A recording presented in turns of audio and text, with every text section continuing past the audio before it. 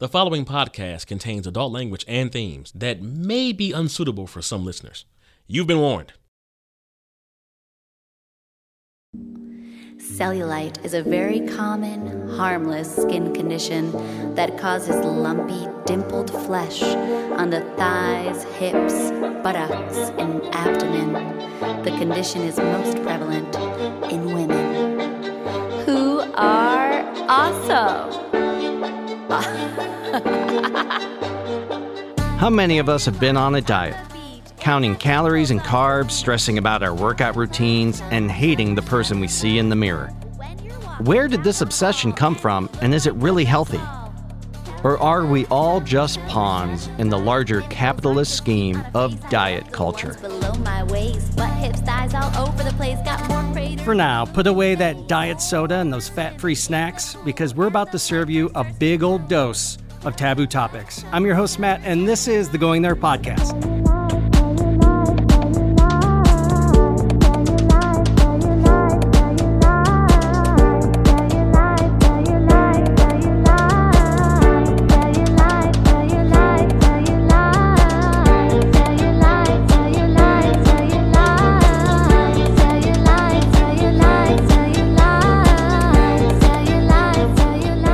Ladies and gentlemen, keep your arms and legs inside the car at all times, because we're going there.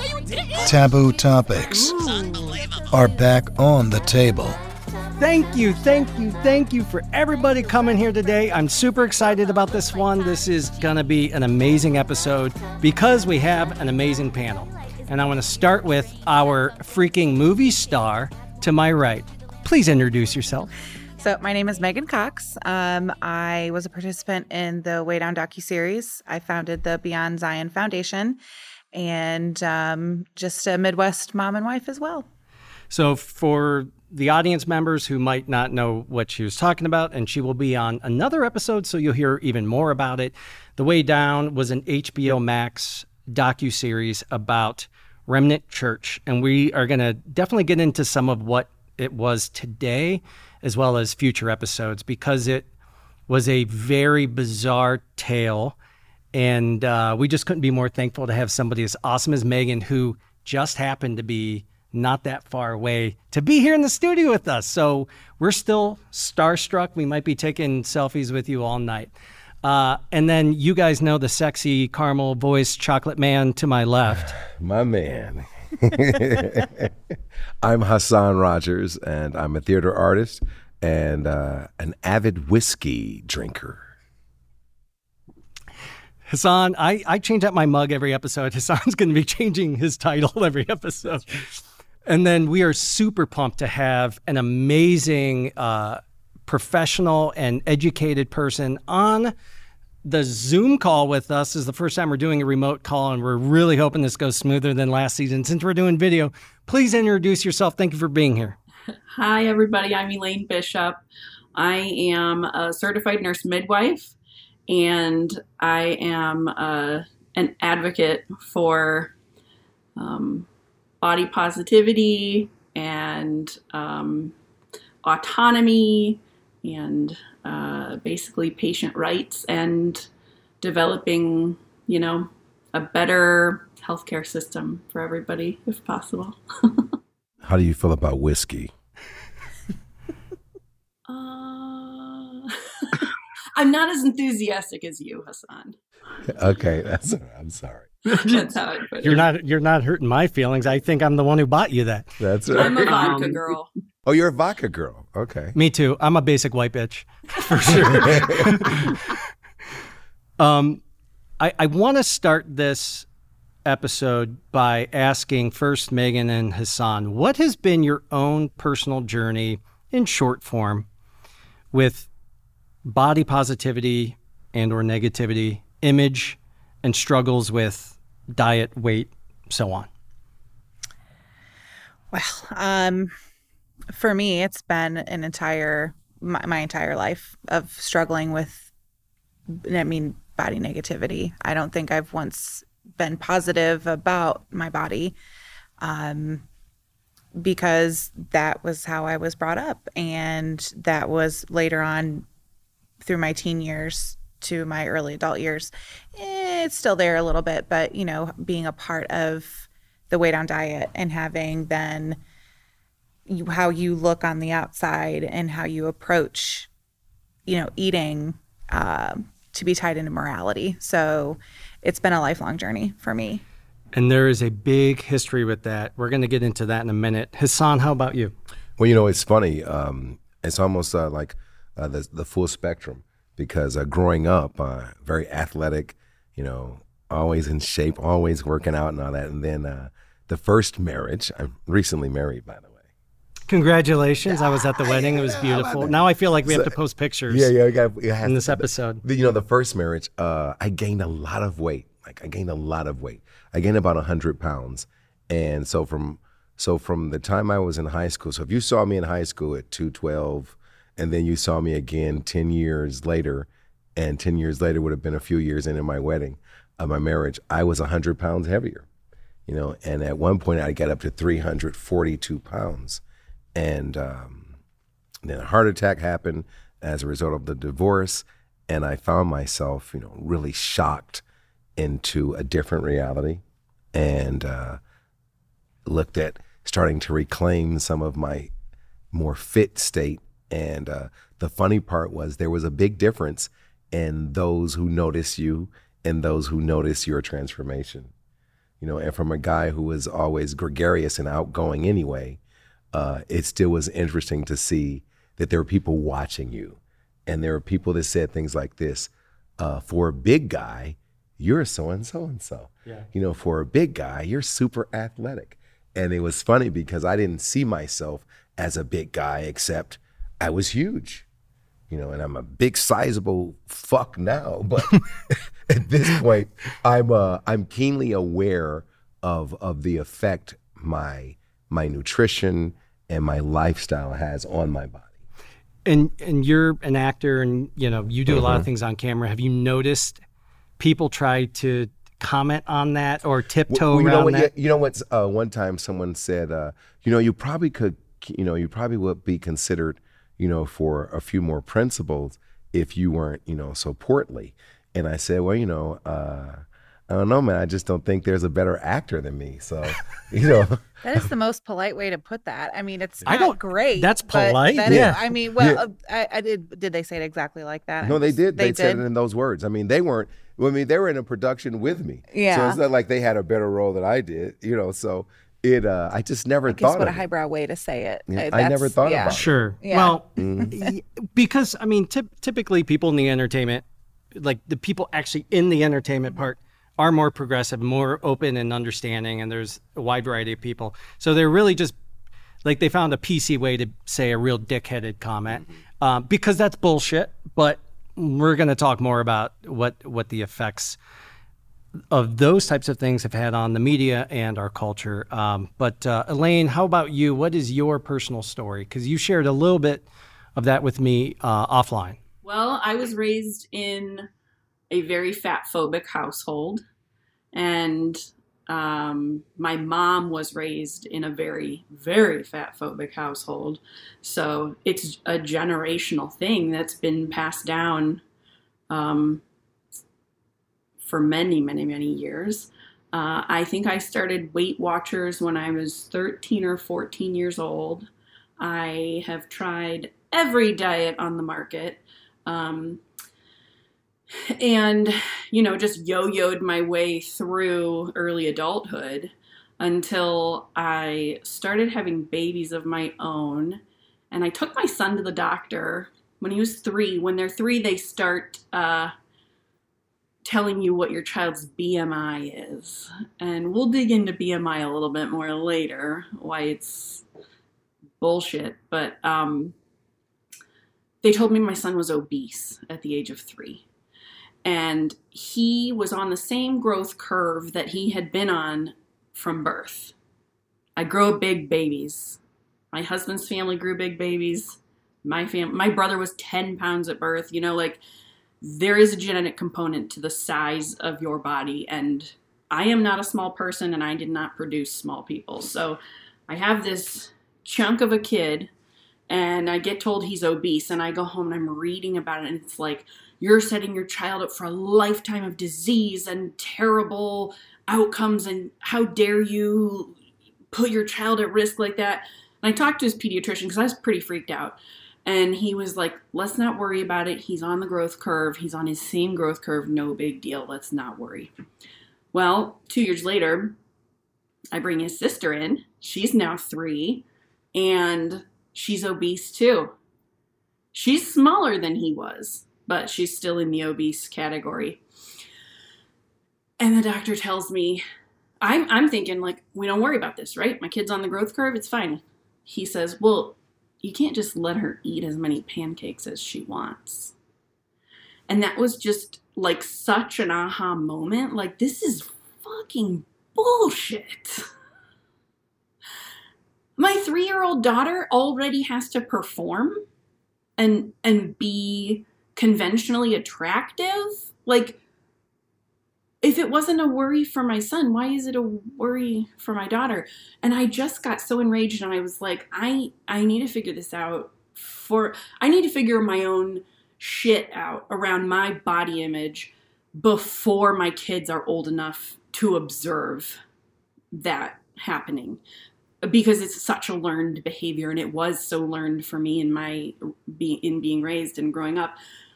And so I kind of set off on this journey to like understand what is weight, what actually does weight mean in terms of health? What do diets do? Do they work? Do they not? Am I failing? Is the diet failing? What contributes to health? What takes away from health? And so I discovered, like, we're not in control of the size of our bodies like we think we are. That blew my mind. When I heard the first person say, in this support group, we are not going to talk about intentional weight change, I was like, why not? I mean, I've been trying to intentionally change my weight my whole life. Why would I stop talking about that? And it took some research to figure out why 98% of diets fail. Most people who diet end up at a higher weight than they started at within 2 to 5 years. Current diet research rarely ever goes beyond 2 years. Yeah. Because then it would show that it doesn't work, right? So those are some of the realizations that I was having, and like the discoveries that I made that kind of set me off onto this trajectory of like, what are we doing? Yeah. I mean, what you're saying is like, it's like if poodles became really popular tomorrow, a Great Dane isn't going to look like a poodle no matter how you shave it and try to starve it and do all this shit. And it's insane that everybody has to fit this mold. And we're going to talk in a minute about that. I'm going to real quickly share my story. And I think it's only important because there's a lot of people out there who others might look at and say, well, they have nothing to worry about. And I feel like depending on your point of view, some people look at me like that. But I've struggled with weight my entire adult life. As soon as I turned 18, I gained 40 pounds right out of high school. It's because I was more sedentary, metabolism stopped, all this stuff. And my entire adult life has been this roller coaster, up and down, up and down. I can gain and lose weight really fast, but not in a healthy, productive way. And the thing that pisses me off is when somebody doesn't think you are, I mean, there's sexism, racism, all this stuff, and what we're going to talk about. But from the other side of it, as a guy, people have no problem telling you, oh man, you look fat, or hey, you put some weight on. Or like, I mean, my family and like some of my friends would comment on your weight, and you're like, what the fuck is that? Like, who does that? And it's not like a fun jab. It's like you're trying to knock this person down. And so I'll tell you something though. If you're ever self-conscious, don't start a podcast, and especially don't start videotaping it and having to edit yourself all the time. And you oh my good God. It is not something fun to do. So let's talk about how we got here. How we got here to this point in society where, you know, we are trying to all fit this mold where it's expected to be this certain way. Think back into history, the Renaissance. You were beautiful if you were heavy. That means you were well fed. That means that you had resources, you had access. It was the peasants, the poor, the bottom of the barrel people in their society who they considered the worst of the worst, who were skinny, you know? And so what really changed that was the advent, obviously, of like media and advertising and just like public image, things that we didn't really have before then. But one of the things that Elaine and I were kind of like, we both knew a certain part of it, and I think Megan does as well, weight being tied to morality, is the dude who invented the graham cracker. I just listened to a podcast about him today. I'm sorry. Yeah. It's wild. And he was some cracker named Graham. And he invents the graham cracker essentially. But he's like this, he's a religious leader who says that women especially should be abstinent in their diets. He was also, I think, kind of pro-vegetarian, but the key to health and godliness and morality are all tied to your diet, are all tied specifically to your diet, and not, you know, in moderation, an abstinent diet. Like, you should be eating fucking graham crackers. And then, Elaine, you shared with me, he's very much in bed with the Kellogg man. I was going to say Dr. Kellogg. Yeah. And is that an urban legend that Kellogg's was invented to reduce masturbation?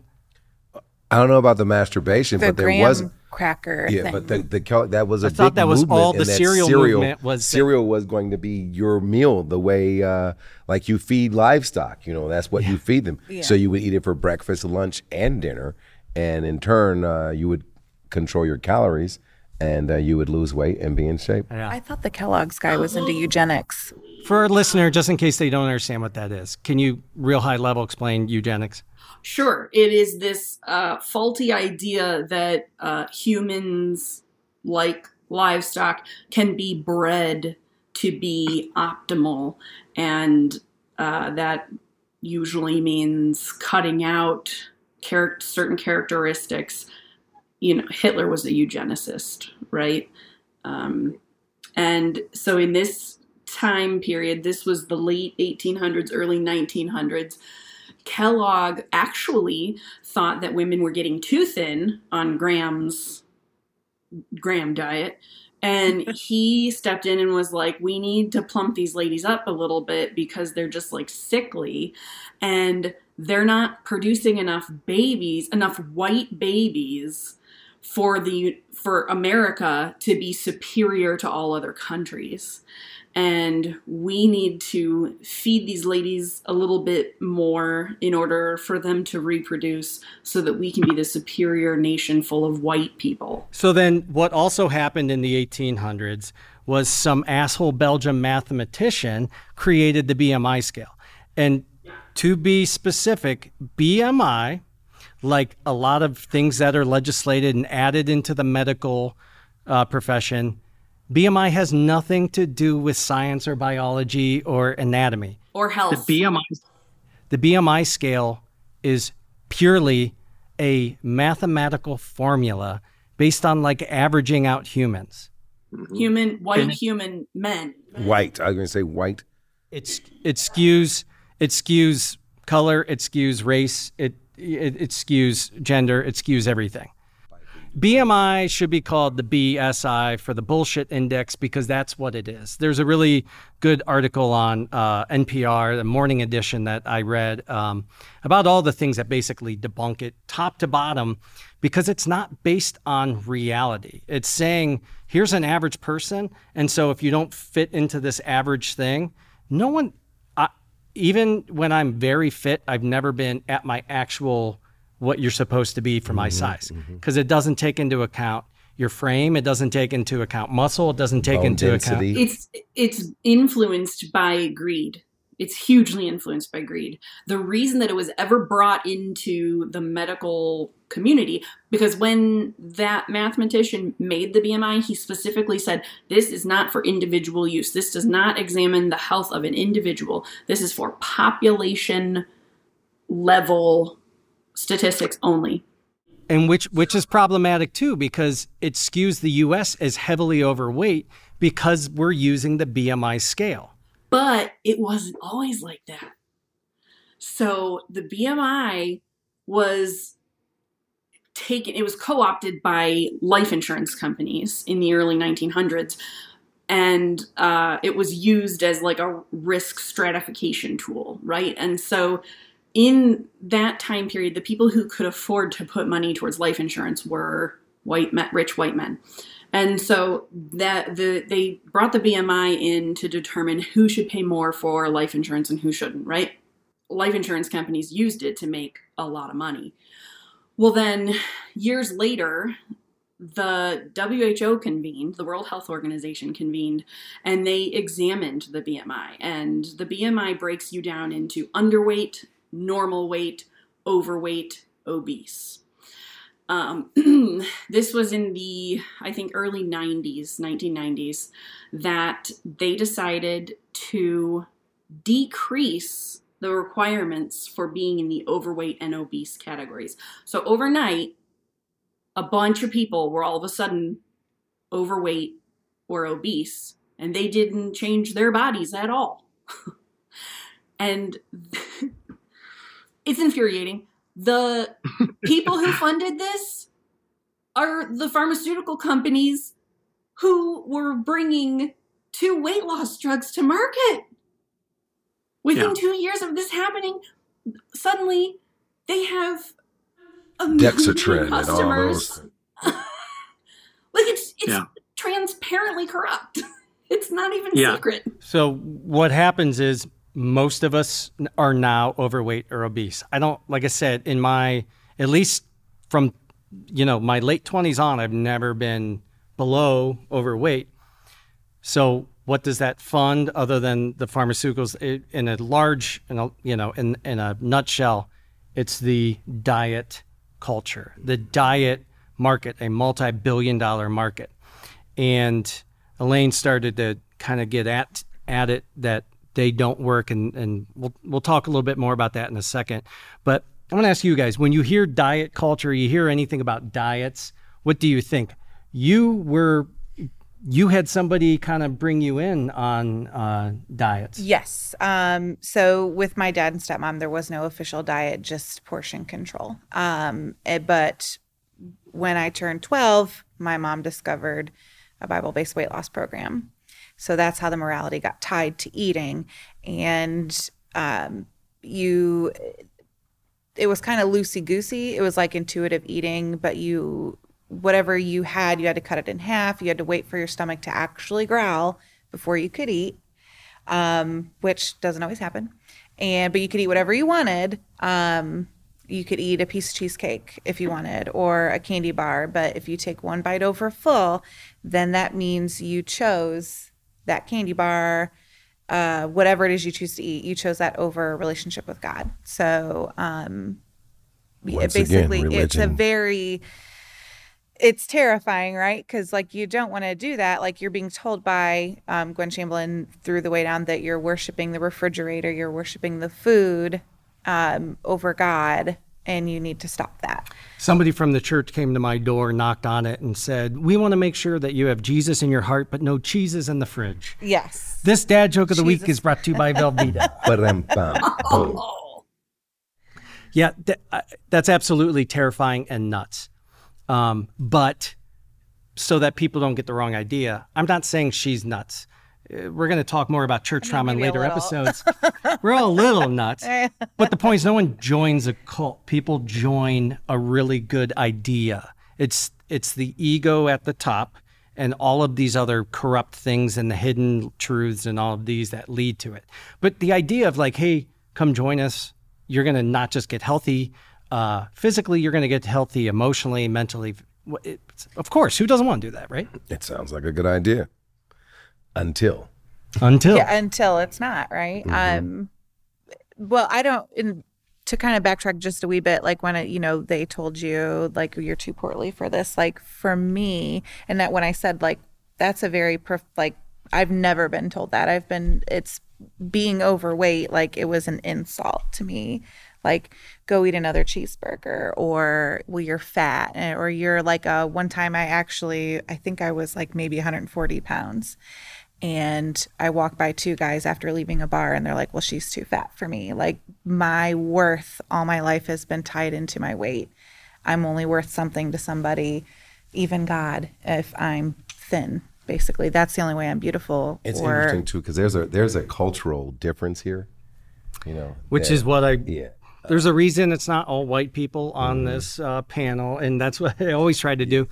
What is the cultural difference? It's funny because I hear a lot of my white friends, particularly those who are women, talk about that type of treatment. Well, if you were to step across the street there, in the black community, if you're a size 12 under that, if you're under a size 12, then you're gonna be considered, like not that attractive because you're thin.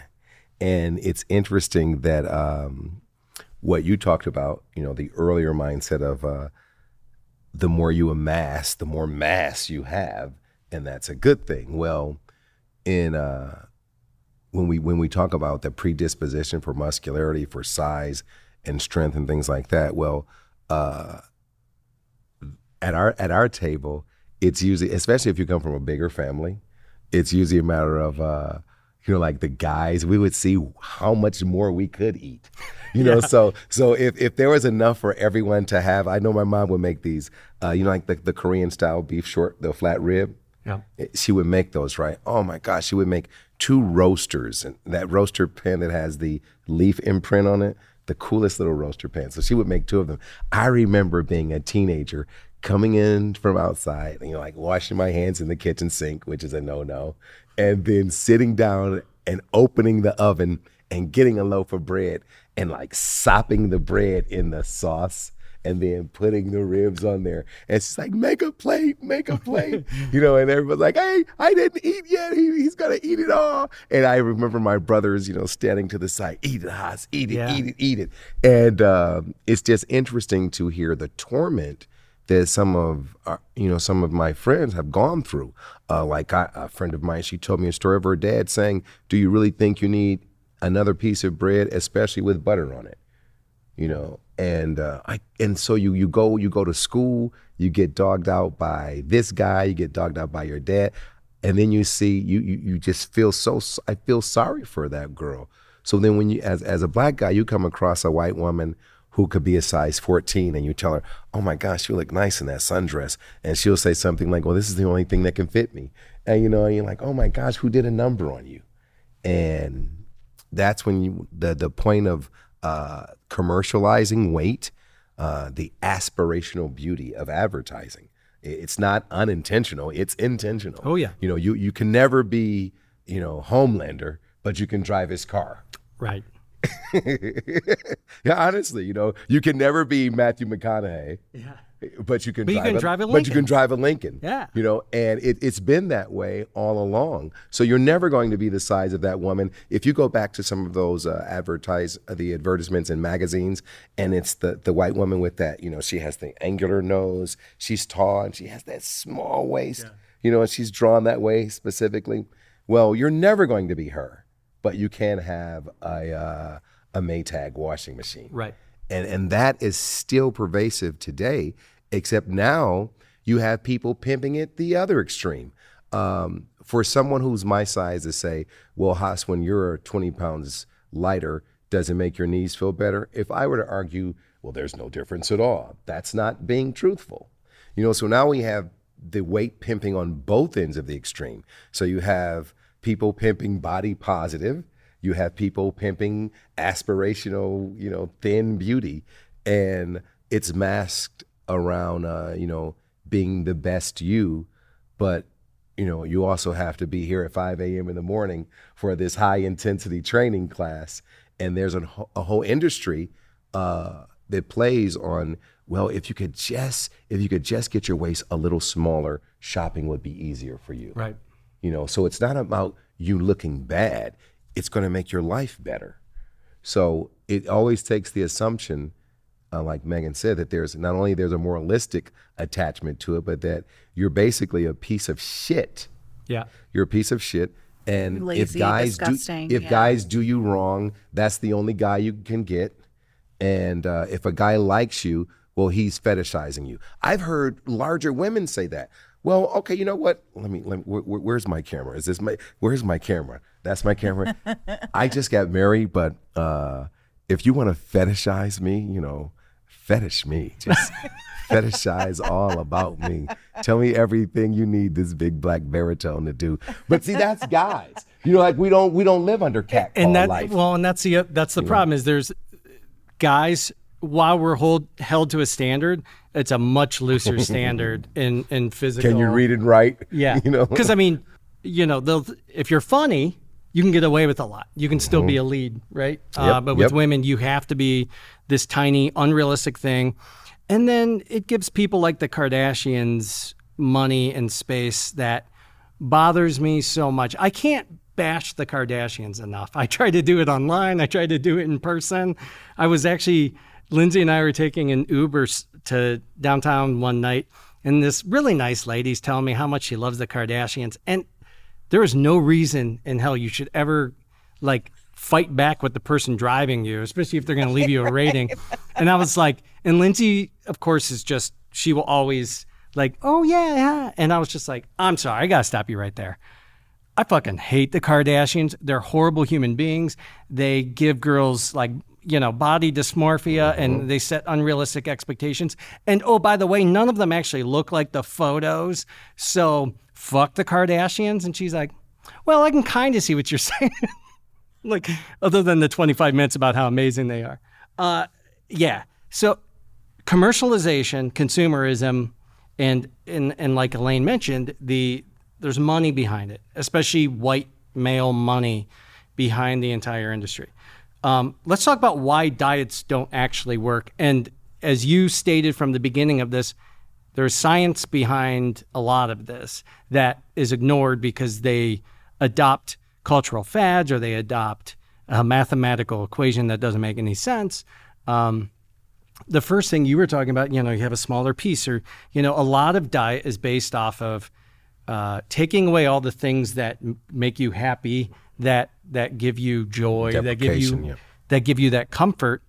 But so when you're dieting, you're more stressed, and the more stressed you are, the more you're craving those things that keep you comfortable. Your brain is actually working against you to make the diet successful from a psychological, physiological standpoint. That's one thing.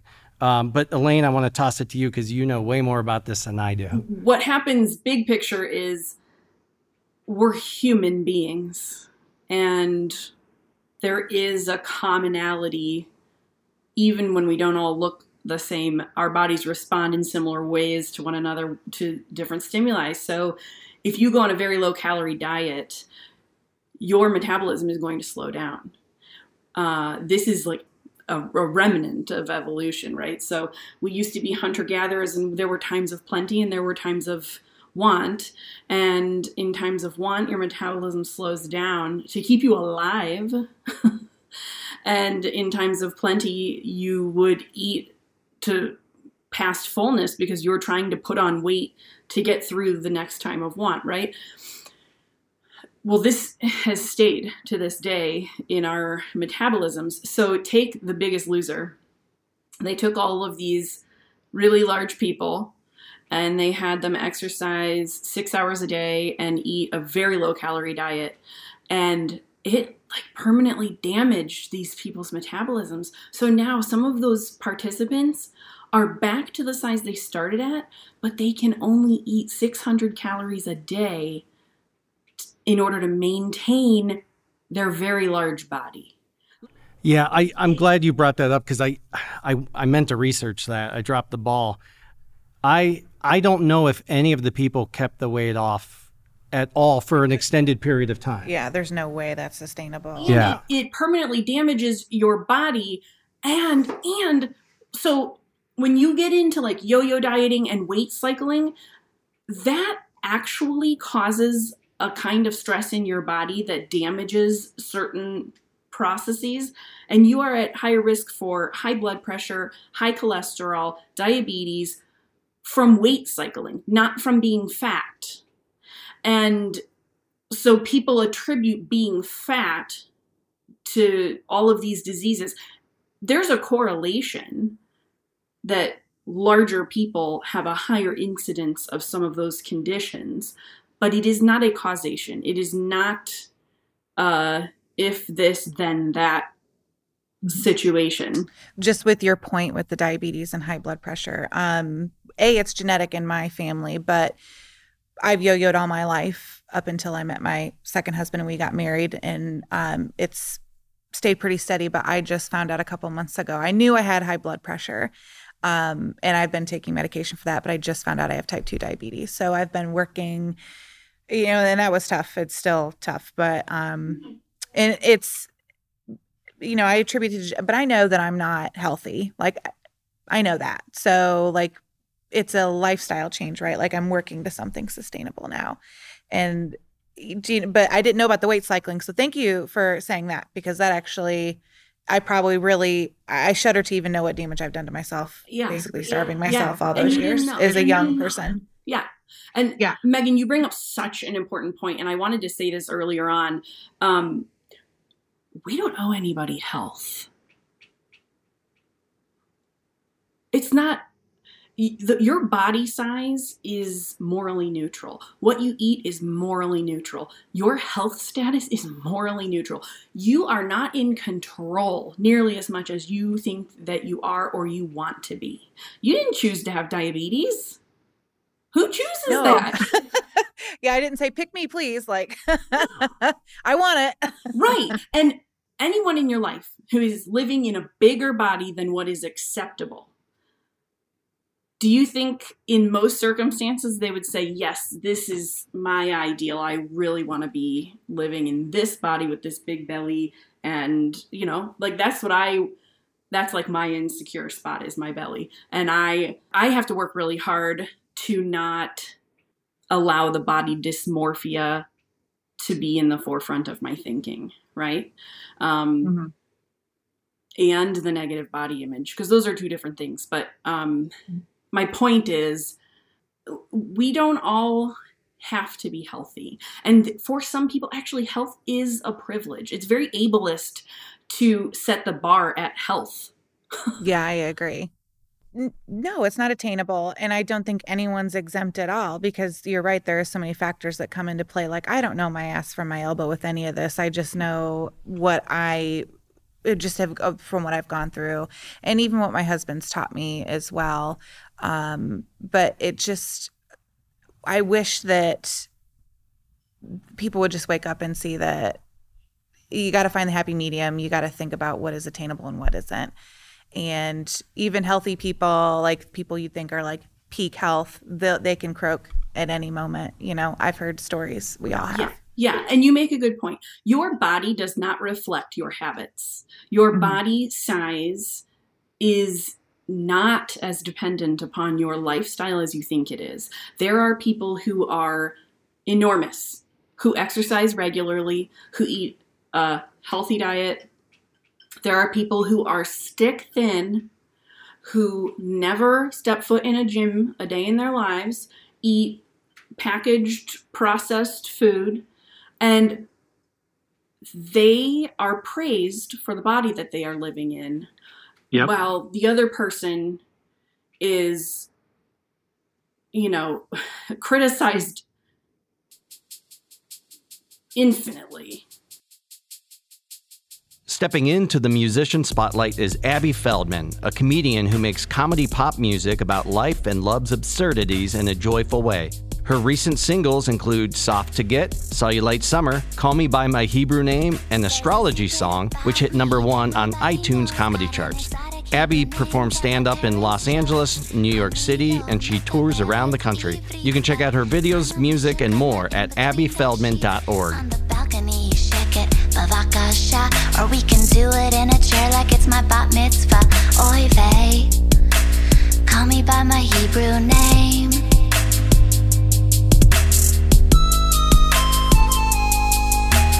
You don't need to do any heavy lifting. Address me biblically and I'll start schwitzing.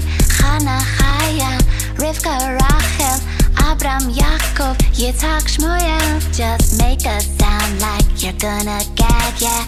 Clear your throat, babe. That's my bad, oy vey.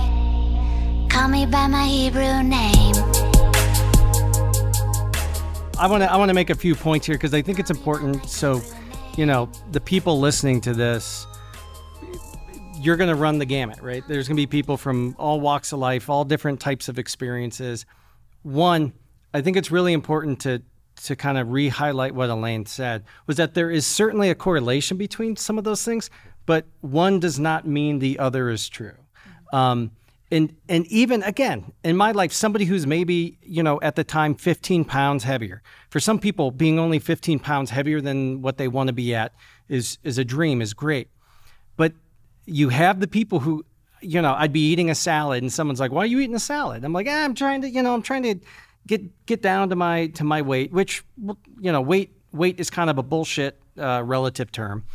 And they'd be like, oh, dude, you don't need to eat that. You should just work out. Like, I do crunches. Look at my abs. And I'm like, fuck you, man. I can't tell you how infuriating that would be, because especially at certain times in my life, my discipline levels are so high.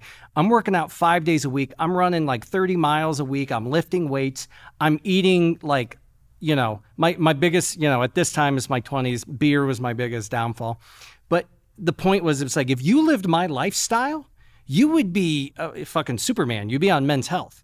But I'm living this insane lifestyle just to be 15 pounds overweight, and still I feel bad about myself, and you're making me feel worse. That unsolicited horseshit advice needs to stop, because everything you're saying, like, I fucking hate that so much. My husband's guilty of that sometimes, but not on purpose or intentional, and I have to kind of check him every now and then, because I'm like, he's like, well, how much do you weigh? And I'm like, I don't weigh myself. Like, I only weigh myself. Well, because he was in wrestling. He did wrestling all throughout high school. So I really don't know, but I think he takes that approach to weight loss. Like, sure, this guy's eating the same meal twice a day. And I'm like, bleh, like, I couldn't do it. But I applaud, like, he has great discipline. Like, I applaud him. He gets up at the ass crack of dawn, goes to the gym 5 days a week, and it's worked for him. It doesn't work for me. And I try to explain to him, you might understand to a point, but we're on different levels with this. I'm just going to go with, if I want to have a double Whopper with cheese, I'm going to have one when I want one. Not every day, but I did treat myself last week. And right. Megan, yeah. Was it good? Oh, it was so good. It's my favorite. I'm so glad she just told that story, because that was actually my final point, and she helped me make it. Of course, we have been and love the people who've done that. I do it all the time. I think most people, we can be judgy. And so I'm going to throw myself under the bus. I will catch myself sitting there eating a meal, looking over, and here's this very heavy person eating the worst thing on the menu. And I'm like, should he really be doing that? Doesn't he see what's going on? Yeah. And I have to catch myself. I'm not saying it out loud. It's almost subconscious, but consciously I'll catch myself. I'm like, are you the same little whiny bitch who was looking in the mirror this morning going, you're too fat to fit into your jeans? Do you really need to be judging other people? Because we have been programmed into this society to say, like, dieting and exercising equals perfect health. Yes.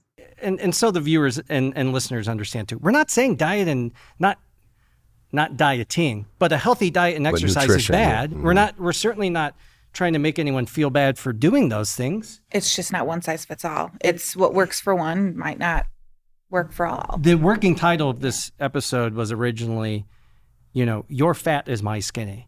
Like, these people, it's like we all obsess over this thing, but we are not one size fits all. We are all different sizes, shapes, heights, muscle mass, everything. We're very different people, which, we're seeing the celebration of diversity finally in kind of a mainstream way, but not with weight, not nearly as much. But it has changed. Yes, the needle has moved. Yes, the needle has moved for sure, but you still, like, there's still the we all, like I said, I agree. I do judge sometimes, too. I look over, I'm like, well, why aren't you eating a salad like me? Like, come on. But sure. It's still there, but it is getting better. I feel like we're going to do a road trip to get some of those Whoppers, because it's funny you said double Whopper with cheese is my like go-to treat yourself kind of thing. Or like their original chicken sandwich. Oh my. Megan and I told her from the get-go, we were destined to be so I know what friends. you're talking about. When I was 16, I worked at Those are Burger King. It's terrible, but it's so good. My two go-tos Yes. are that fucking chicken sandwich, Yes. double Whopper with cheese, and if they have the Hershey pie, I am I've never had destroying that. that That's Hershey straight pie. heroin. Well, they have That's mozzarella straight sticks now, so. That's straight air with that Hershey pie. So some of the things that we've finally seen move the needle forward is some of these influencers, and Elaine introduced me to some of these people, and I did my own kind of research and watching the one girl's TikTok, and she's just like eating stuff, and it's like, should you be eating that? She's like, no. Eating it, it's like, should you be eating that? Yeah. Should you be eating that? I don't know. Why the fuck do you care? Like, I even struggle, probably at times even in this conversation, like grasping what you're saying on a deep level. Yeah. Because what you've been saying and what a lot of these people are saying is it's no one else's business what you do and what you eat, and you should not be sitting there. And not that you're saying like you should just fucking shoot up heroin and do whatever you want. You're not saying that, but it's like, stop letting other people's idea of health impact you. You need to do what you believe is best for you, because what might be healthy physically is not, let's be honest, dieting and doing all of those strenuous things is mentally and emotionally fucking draining. So are you healthy if you're doing these, if you're doing the graham cracker bullshit diet? Looking from the other end of this, I do wonder, what is it that stops us from taking a walk today? What is it that stops us from saying, you know what, I probably could drink more water, but I don't?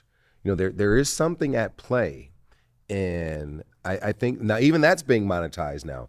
And I won't mention the app or the thing, but it rhymes with Zoom. It rhymes with Zoom. One. Oh, okay.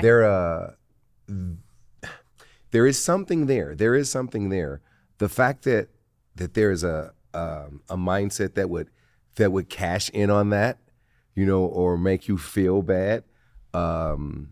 I want to be fair, because we do have I want the audience to know that, look, I'm not sitting here saying that, okay, Hassan, drink whiskey, only drink whiskey, right, eat eggs over easy every morning, wrap your deviled egg in steak. I think what everyone is saying is it's just not black and white. It's not one size fits all. Right. So of course there's all these little don't go so far body positive with, okay, basically you're saying I don't give a fuck. It's not I don't give a fuck. It's I shouldn't give a fuck about you not giving a Right. fuck. Yes. Exactly. Right. But I think that the feathers get ruffled when you get, because here's the thing. If you put it on a public bulletin board, then anyone can comment. So sometimes we have thin skin. Sure. We have thick, big, strong ideas and thin skin. So our fit gurus don't want to hear us say, well, you're being a bit obsessive. They don't want to hear that. And our friends who don't want to hear you saying anything about me, they might be being a bit sensitive if you're sharing something publicly.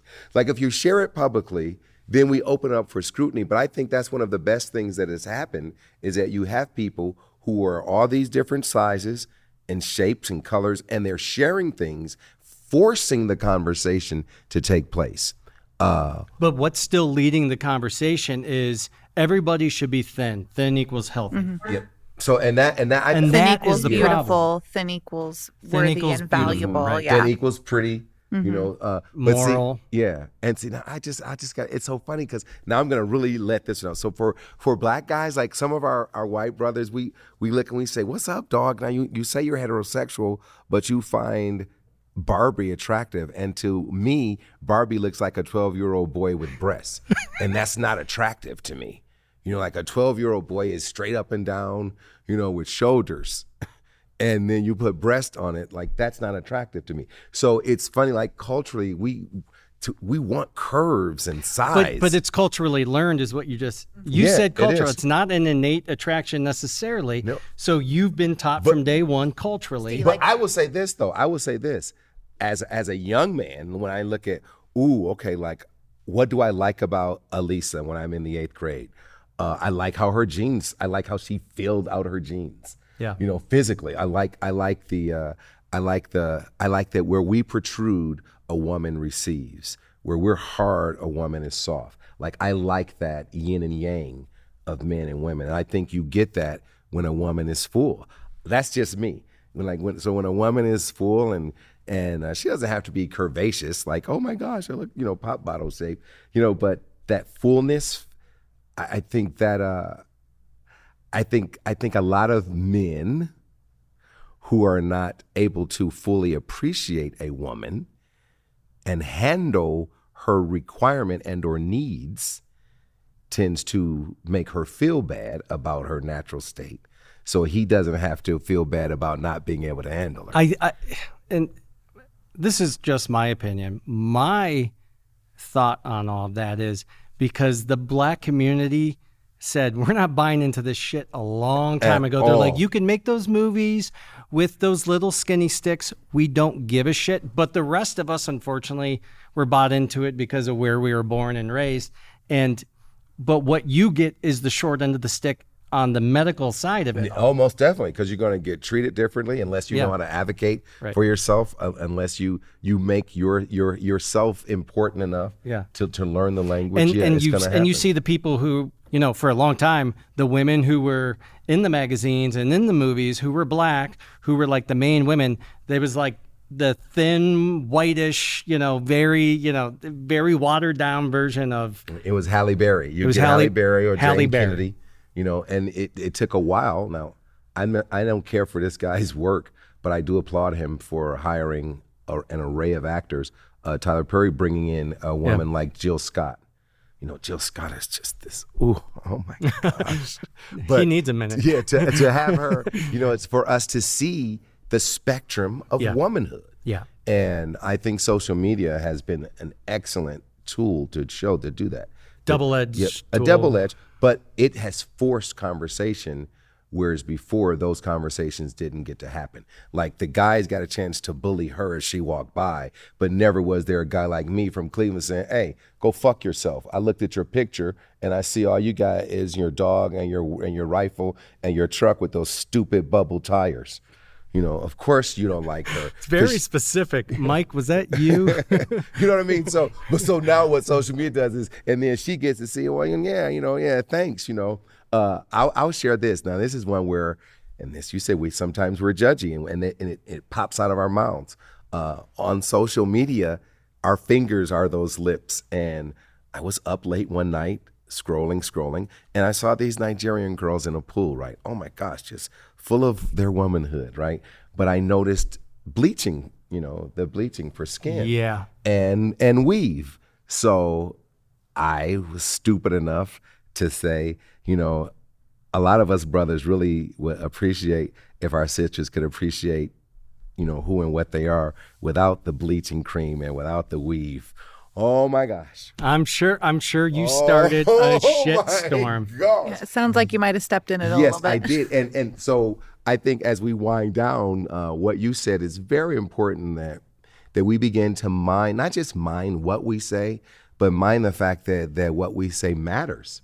Even those little small quips, and then look to learn. I'm looking to learn. I'm looking to appreciate the differences of my experience and your experience and your experience. That way we can grow. So and you're right. And we probably say this on every episode.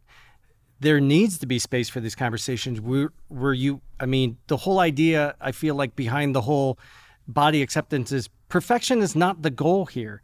And so even in these conversations, perfection is not the goal. Perfection is the pursuit of evil, because you're never going to attain it and you're going to kill yourself trying. And perfection is like an offshoot of like white supremacy, because the whole thing is about perfection. Of this way. Yes. Yeah.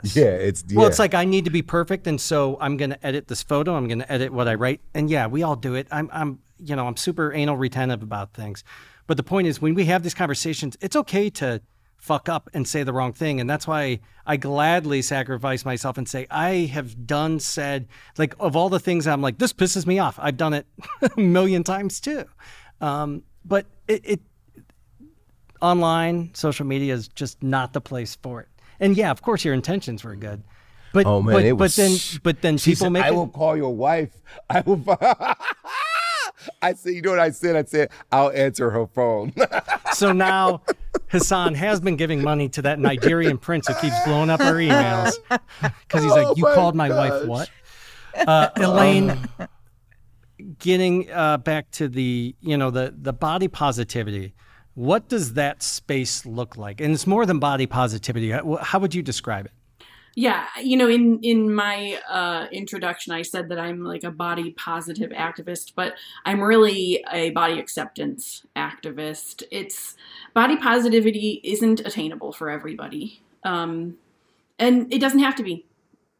There's no commandment there to love your body, but accepting who you are, what you are, can really help you walk through this world in a different headspace.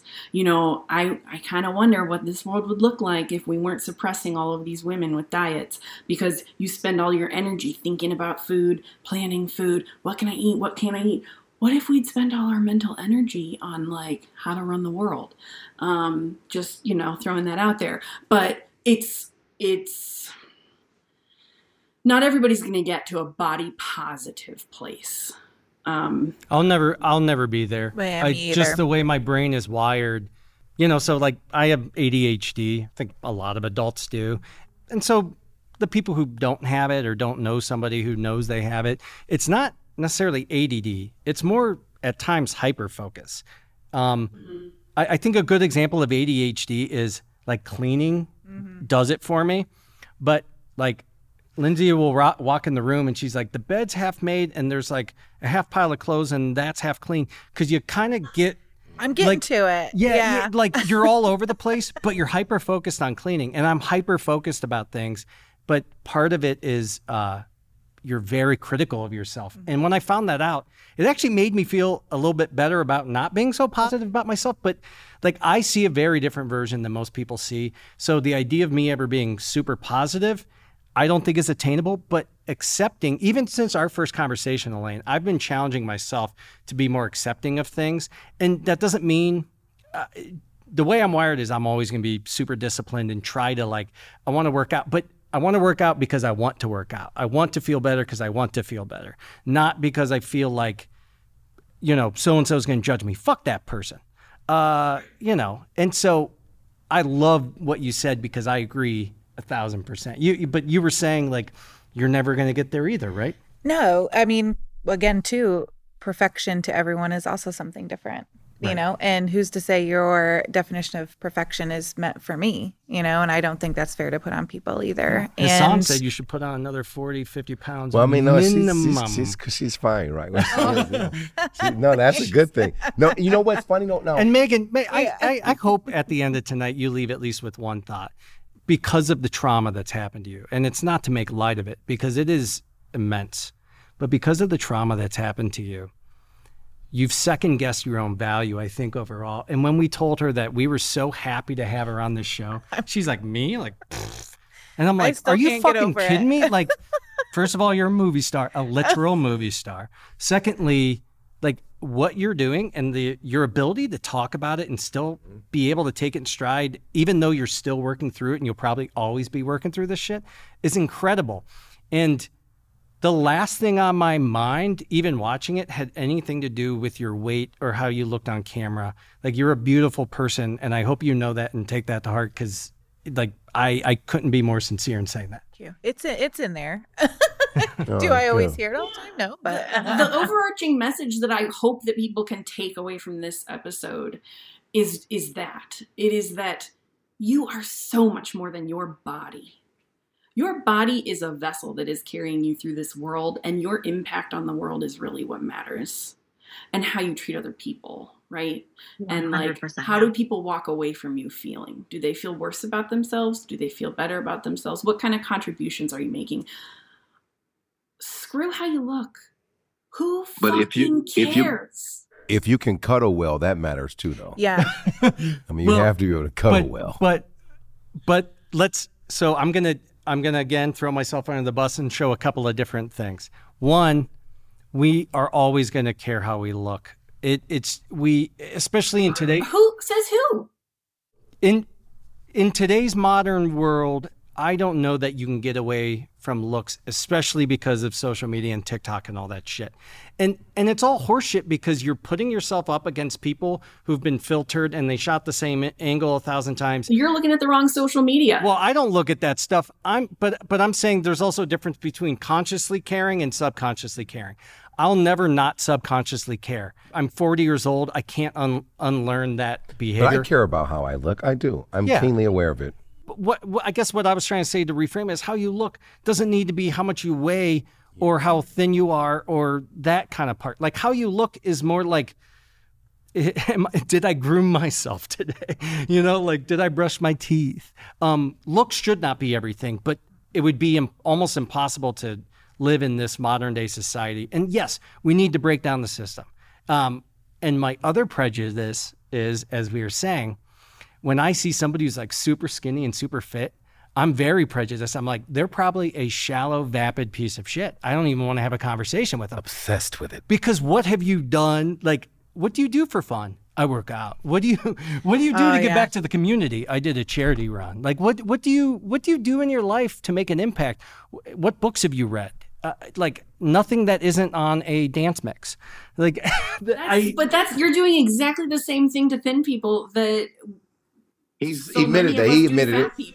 But that's what he admitted. He was admitting that he's doing it in reverse. To say that the prejudice doesn't go the other way, and the problem is because we put our own expectations and ideas on what is good or bad, and again tying it to morality, like you said, and we put it on other people, and that's. Like, I think there's nothing wrong with somebody who wants to look good. I think there's nothing wrong with somebody who wants to count calories and do it. That is their absolute choice. Yes. And like what I try to do is consciously stop myself from judging them, from trying to fix them, like tell them like, well, hey, if you were a wrestler, all you got to do is wear a fucking garbage bag and run around the halls with your shirt off, which is literally something that the wrestlers did. Yes. Eat ginger fingers. So... I mean, would you say that's kind of the theme of the space is kind of like do what makes you happy? You owe it to nobody but yourself to live your life. Yeah, your life should not be defined by the outline of your body. You know, there's so much more contained within you than what fits in your silhouette. You know. I mean, remember when COVID started and we were all isolated and we were all stuck at home and everybody was like posting about how much weight they were gaining. And I was even making jokes about it. I was like, I can't unlock my phone. It doesn't recognize me anymore. But we were so much happier. Yeah. And if I think about myself at some of the points in life, you mentioned like, and your story might be different, but like people are like, I got married, I put on some weight because you were happy. Like, you think comfortable and you think comfortable is bad. Mm-hmm. Comfort. Too much comfort might be, you know, I mean, anything in moderation. Sure. Yeah. But no, I agree with you because, you know, did I ever get thin in a healthy way? No. But meeting my husband, finally being happy and in a healthy relationship, that's how I got here, which is I'm not blaming him, but finally being able to not worry about it, I guess, essentially because I had someone who loved me no matter what size I was. And that gave me the freedom to do whatever I wanted, which I did. So, and it's a great thing. We just have to get away from this idea that like the only way to be happy is to be as miserable as fucking possible. Like we have one short, tiny little second on this planet in our existence, and let's not spend it not eating double Whoppers with cheese or the fucking chicken and, you sandwich. know, it would be different if the puritanical mindsets that were espousing that crap weren't, once they got away from the altar, once they got away from the lectern, once they got out of the pulpit, they weren't going back and eating, oysters Rockefeller. Yeah. And drinking the best wine and the best cheeses and eating the best cheeses they could find. It would be different if that hypocrisy wasn't there. Because those rules don't apply to the rich and powerful. Yeah. The 1%, all of the things that we unpack that traumatize us through our lives, they make those rules and they don't have to be held to any of those standards. And it's very easy for a white man to be sitting there bitching about this stuff. I mean, everybody but me here. I think, like you said, for men in general, because we have a pretty easy walk at it. You can have some guys who take an introspective look and say, oh, man, I felt bad that I had to get a 44 instead of a 42. But he doesn't get... No, I don't think I've ever heard a man say that. Not that they haven't. No, I'm saying that they don't. They don't. Oh, yeah, I'm saying they don't. But it's not that they don't think it. It's that they don't say it because it's like, you're a man, be a man. And that's the biggest problem with mental health in this space. And that's why men's voices are still important. It's because we were never taught, like, it's okay to talk about this. It's okay to hurt. It's okay to have feelings. Like, feelings that's for women and children and the babies that we want to protect with Roe v. Wade. Elaine, who are some of the people that have helped inspire you in this space? Oh, gosh. Because I mentioned the TikTok one. That was Dances with Fat, which it's a female who's a dancer and she posts videos, but she also is like all about this, like, I'm going to eat what I want and be happy. Shut the fuck up. She's like my OG inspirer, Reagan Chastain. She's an incredible human being, and follow her. She has a blog, Dances with Fat. She actually lectures at medical schools and public health spaces about the weight stigma and how damaging it is and how diets don't work and like, what the hell are we doing here? So definitely check her out, Reagan Chastain. I was lucky enough to do a 6-month body image mentorship with Summer Innanen, she has the podcast Eat the Rules. And she's done a lot of work in this space. She's on Instagram and Facebook, and she's fantastic. One of the earlier places that I turned for inspiration and just knowledge were podcasts, and Christy Harrison's Food Psych is incredible. So packed with factual information. It's where I originally heard Lindo Bacon talk about their journey through health at every size. And they went on to write Body Respect and Radical Belonging. We have to put an asterisk next to Lindo Bacon because, I think in our culture, it's like if somebody, which there was some problematic things that happened, but when somebody does something bad, we throw everything out, the baby with the bathwater. Lindo, high level, do you want to explain what the Lindo Bacon controversy was? Yeah, they made some poor choices in the way they treated several people of color and several people with less power than themselves. And it was really damaging to those people. It was somebody who was trying to be the voice, for lack of a better term, the voice for the fat people, but wasn't letting the fat people be the voice of the fat people in that same space. And there was a race skew to it as well. It's always a race skew. And it was like me saying, Hassan, I want you to come on my show, but I don't want to credit you in the episode. Yeah. And could we keep you off camera? Yeah. And I'm just going to ad lib and redub my voice over yours. So try to speak as white as possible. Elaine, what is it, if there's one takeaway that you want our listeners or viewers to get from this episode, what is that? Overall, it's complicated. It's more complicated than what meets the eye. And this journey is not like I listened to a podcast and now I'm good to go. I'm not going to diet anymore and I'm going to be body positive and it's all great. This has been a multi-year journey for me to get where I am, and I'm a baby in terms of understanding all of this stuff.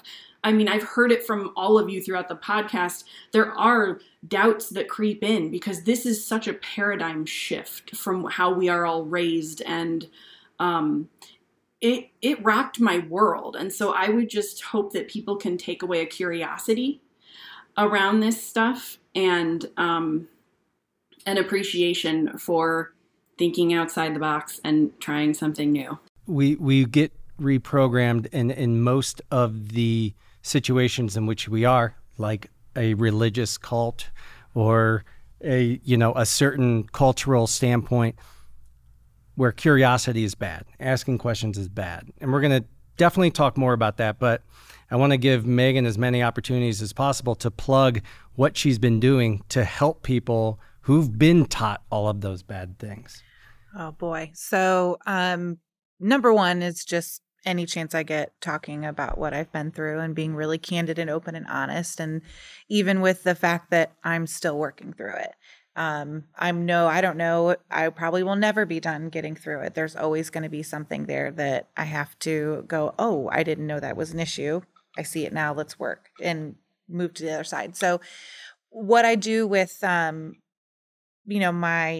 foundation is I'm that person that I wanted to have when I was young, and especially when I came through all that I came through, and validating people, when they reach out and say, I can't fully relate, but I went through this. And, you can even tell, like, they play it off like it's no big deal. And I'm like, no, if it affected you in a negative way and it's still something that it haunts you to this day, like, let's work through it. Let's talk about it. I'm like a safe space, a safe person for people to come to and be validated and cared for, and, what they need, then I'll do research with them and help them, get what they need and just reaffirm them that we're loved. And where can they find you? www.beyondzion.org.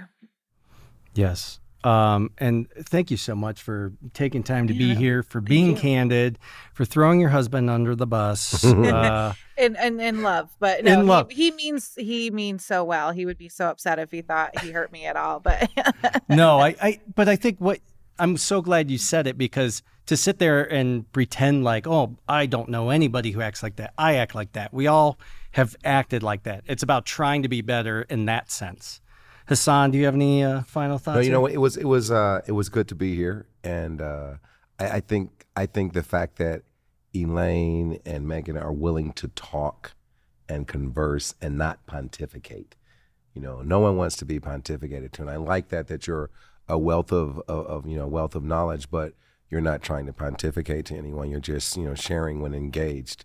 And I'm feeling your little asymmetric flip thing with your hair. So don't tell us you don't care about how you look. You threw that over there. I saw you throw it over there. It's true. It's very true. But she did marry one of the GQ models from our high school. A cool guy. Yeah, she did.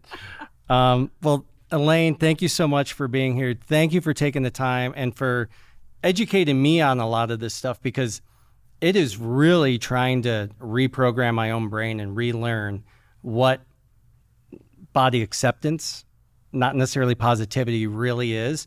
And like I said, in just a couple of weeks' time, as we've been leading up to this episode, I've noticed little things in my daily life that negativity and some of those really bad, really harmful things are creeping in less and less.